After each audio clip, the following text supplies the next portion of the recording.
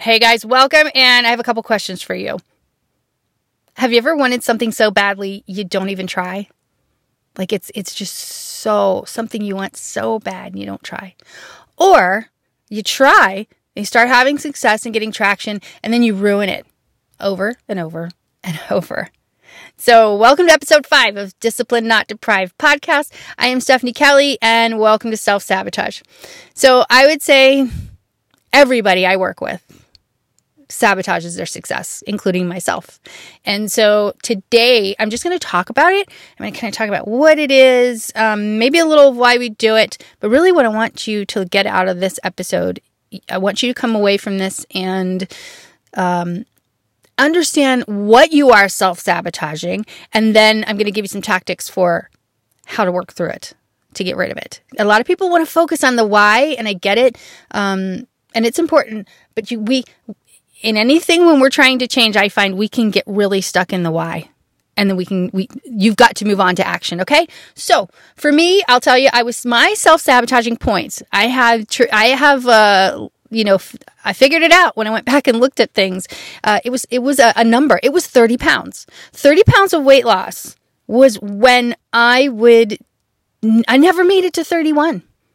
And looking back on that, I think it was because 10 pounds on me at my size. If I lost 10 pounds, you didn't notice it. I was so big. You didn't notice it. So I think 30 was the point at which not only I felt it, I felt healthier. I was feeling lighter. I was feeling tighter. I was feeling just way better. And 30-pound weight loss on me, people started to notice. And when people started to notice, you would think that was, I think it's a big thing for a lot of people.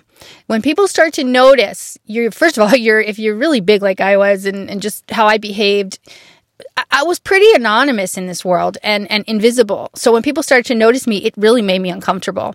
And also, it made me accountable, right? Or people would say, hey, I see you're losing weight. What are you doing? Like, this is all paying off, whatever. And now everybody knows that I'm doing this because they can see it, right? It's no longer me just doing things in secrecy. Now they see it. I'm on the hook. And I think that after years of being I failed, became so familiar with failure, comfortable with it, and being so unhappy about it, I was so used to these emotions that positive feelings or viewing myself as a victor rather than a victim just made me feel like I was wearing a disguise. And so I would just put the weight back on and then some, And I'll go back to Nathaniel Branden because he really, when he writes on this, it's if you have time, look into his work. He's really, really good. And I'll give you a quote to think about. He wrote, "What is required of many of us, paradoxical though it may sound, is the courage to tolerate happiness without self-sabotage." So think about that, right? The word tolerate, I think, in this phrase is key. Tolerate. I know it was for me. Because how do you tolerate happiness or success or even viewing yourself as a victor rather than a victim? How do you tolerate that? Because tolerating is what we got to learn to do, right? Because we got to bust through we got to learn to tolerate so that we can go to the next level and keep going. And how you tolerate something is simple, especially in weight loss and fitness. You focus on getting better. That's what I did.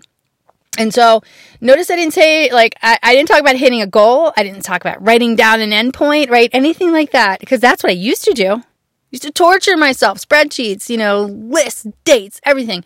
No, what I did was I just focused on getting better. Right? Better's not a destination. It's a state of being. I'm getting better. I'm getting better at my food prep. I'm getting better at understanding nutrition. I'm getting better in the gym. I'm getting better at my flexibility. I'm getting better at walking without becoming out of breath. I'm getting better, right? Better is fun. Better is sabotage proof. You can't argue with better. Sometimes you're extremely better. Other times you're a little bit better, but you're still better. And so that's kind of how you combat this self-sabotage. Now, another thing to do is to get familiar with, how you self-sabotage.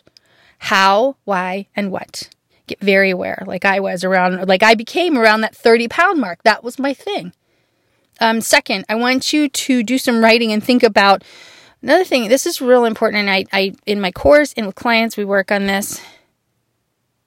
I always think, when you're trying to do something and you're trying to work on yourself, if you can't do it for you, then because I understand what that's like, and being at a point where you're very, very low.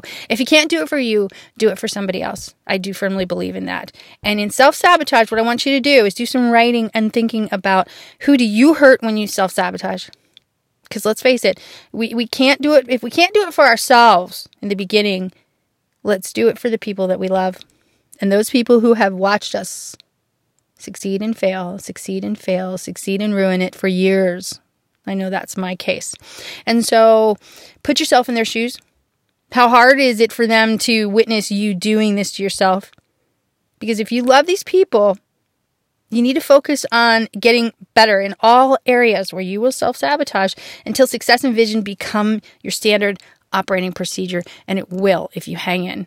So feel free to use the people that you love and care about, and love and care about you, and do some thinking about all the times that you've, think about how you're hurting them, how they hurt watching you do this to yourself. So if you can't do it for yourself, do it for them. And just keep getting better and keep showing up as that best and better version of yourself every day. Give them that gift. And eventually you'll give yourself that. It'll turn. It does. It just becomes, and then you're giving it to yourself when you're feeling more worthy and better about yourself, and you're seeing that you can really do this. All right. I hope this helped. Let me know what you think. Share it. I'd love to talk about it more. This is like tip of the iceberg stuff, guys. I've got so much written about self-sabotage, and I work with people every single day about this. So I hope you enjoyed it. Again, thanks for being here. Thanks for spending time with me. Again, it's a big subject. It's a little bit longer than I really like to do, but thank you for being here. And like this, share it, follow it, subscribe, whatever you do to podcasts, and I will see you next time. Okay. Thank you so much. Have a great day.